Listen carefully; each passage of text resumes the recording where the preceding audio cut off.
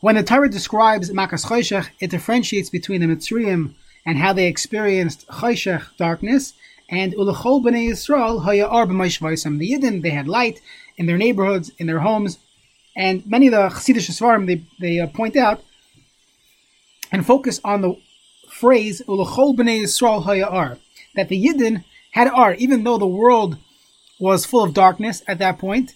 The Yidden experienced Ar. We could find this concept in a similar way in the Sefer Panim Yafos. The Panim Yafos was written by the Hafla.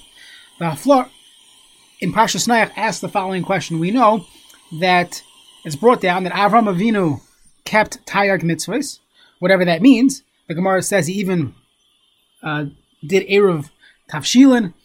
Yet we know that a Nachri, a Goysha Shabbos is Chayiv Misa, that if a non-Jew keeps Shabbos, they are Chayiv Misa. So how could it be? How could it be that Avraham Avinu kept Shabbos and didn't violate this principle of Nachri Shabbos Chayiv Misa? And he says, a famous teretz, that when it comes to the Yidden, we count the day following the night. First we begin in the evening, Friday night, and then Shabbos day. However, the Nachrim, by the Umas HaOlam, they count the day with a 24-hour period from midnight to midnight.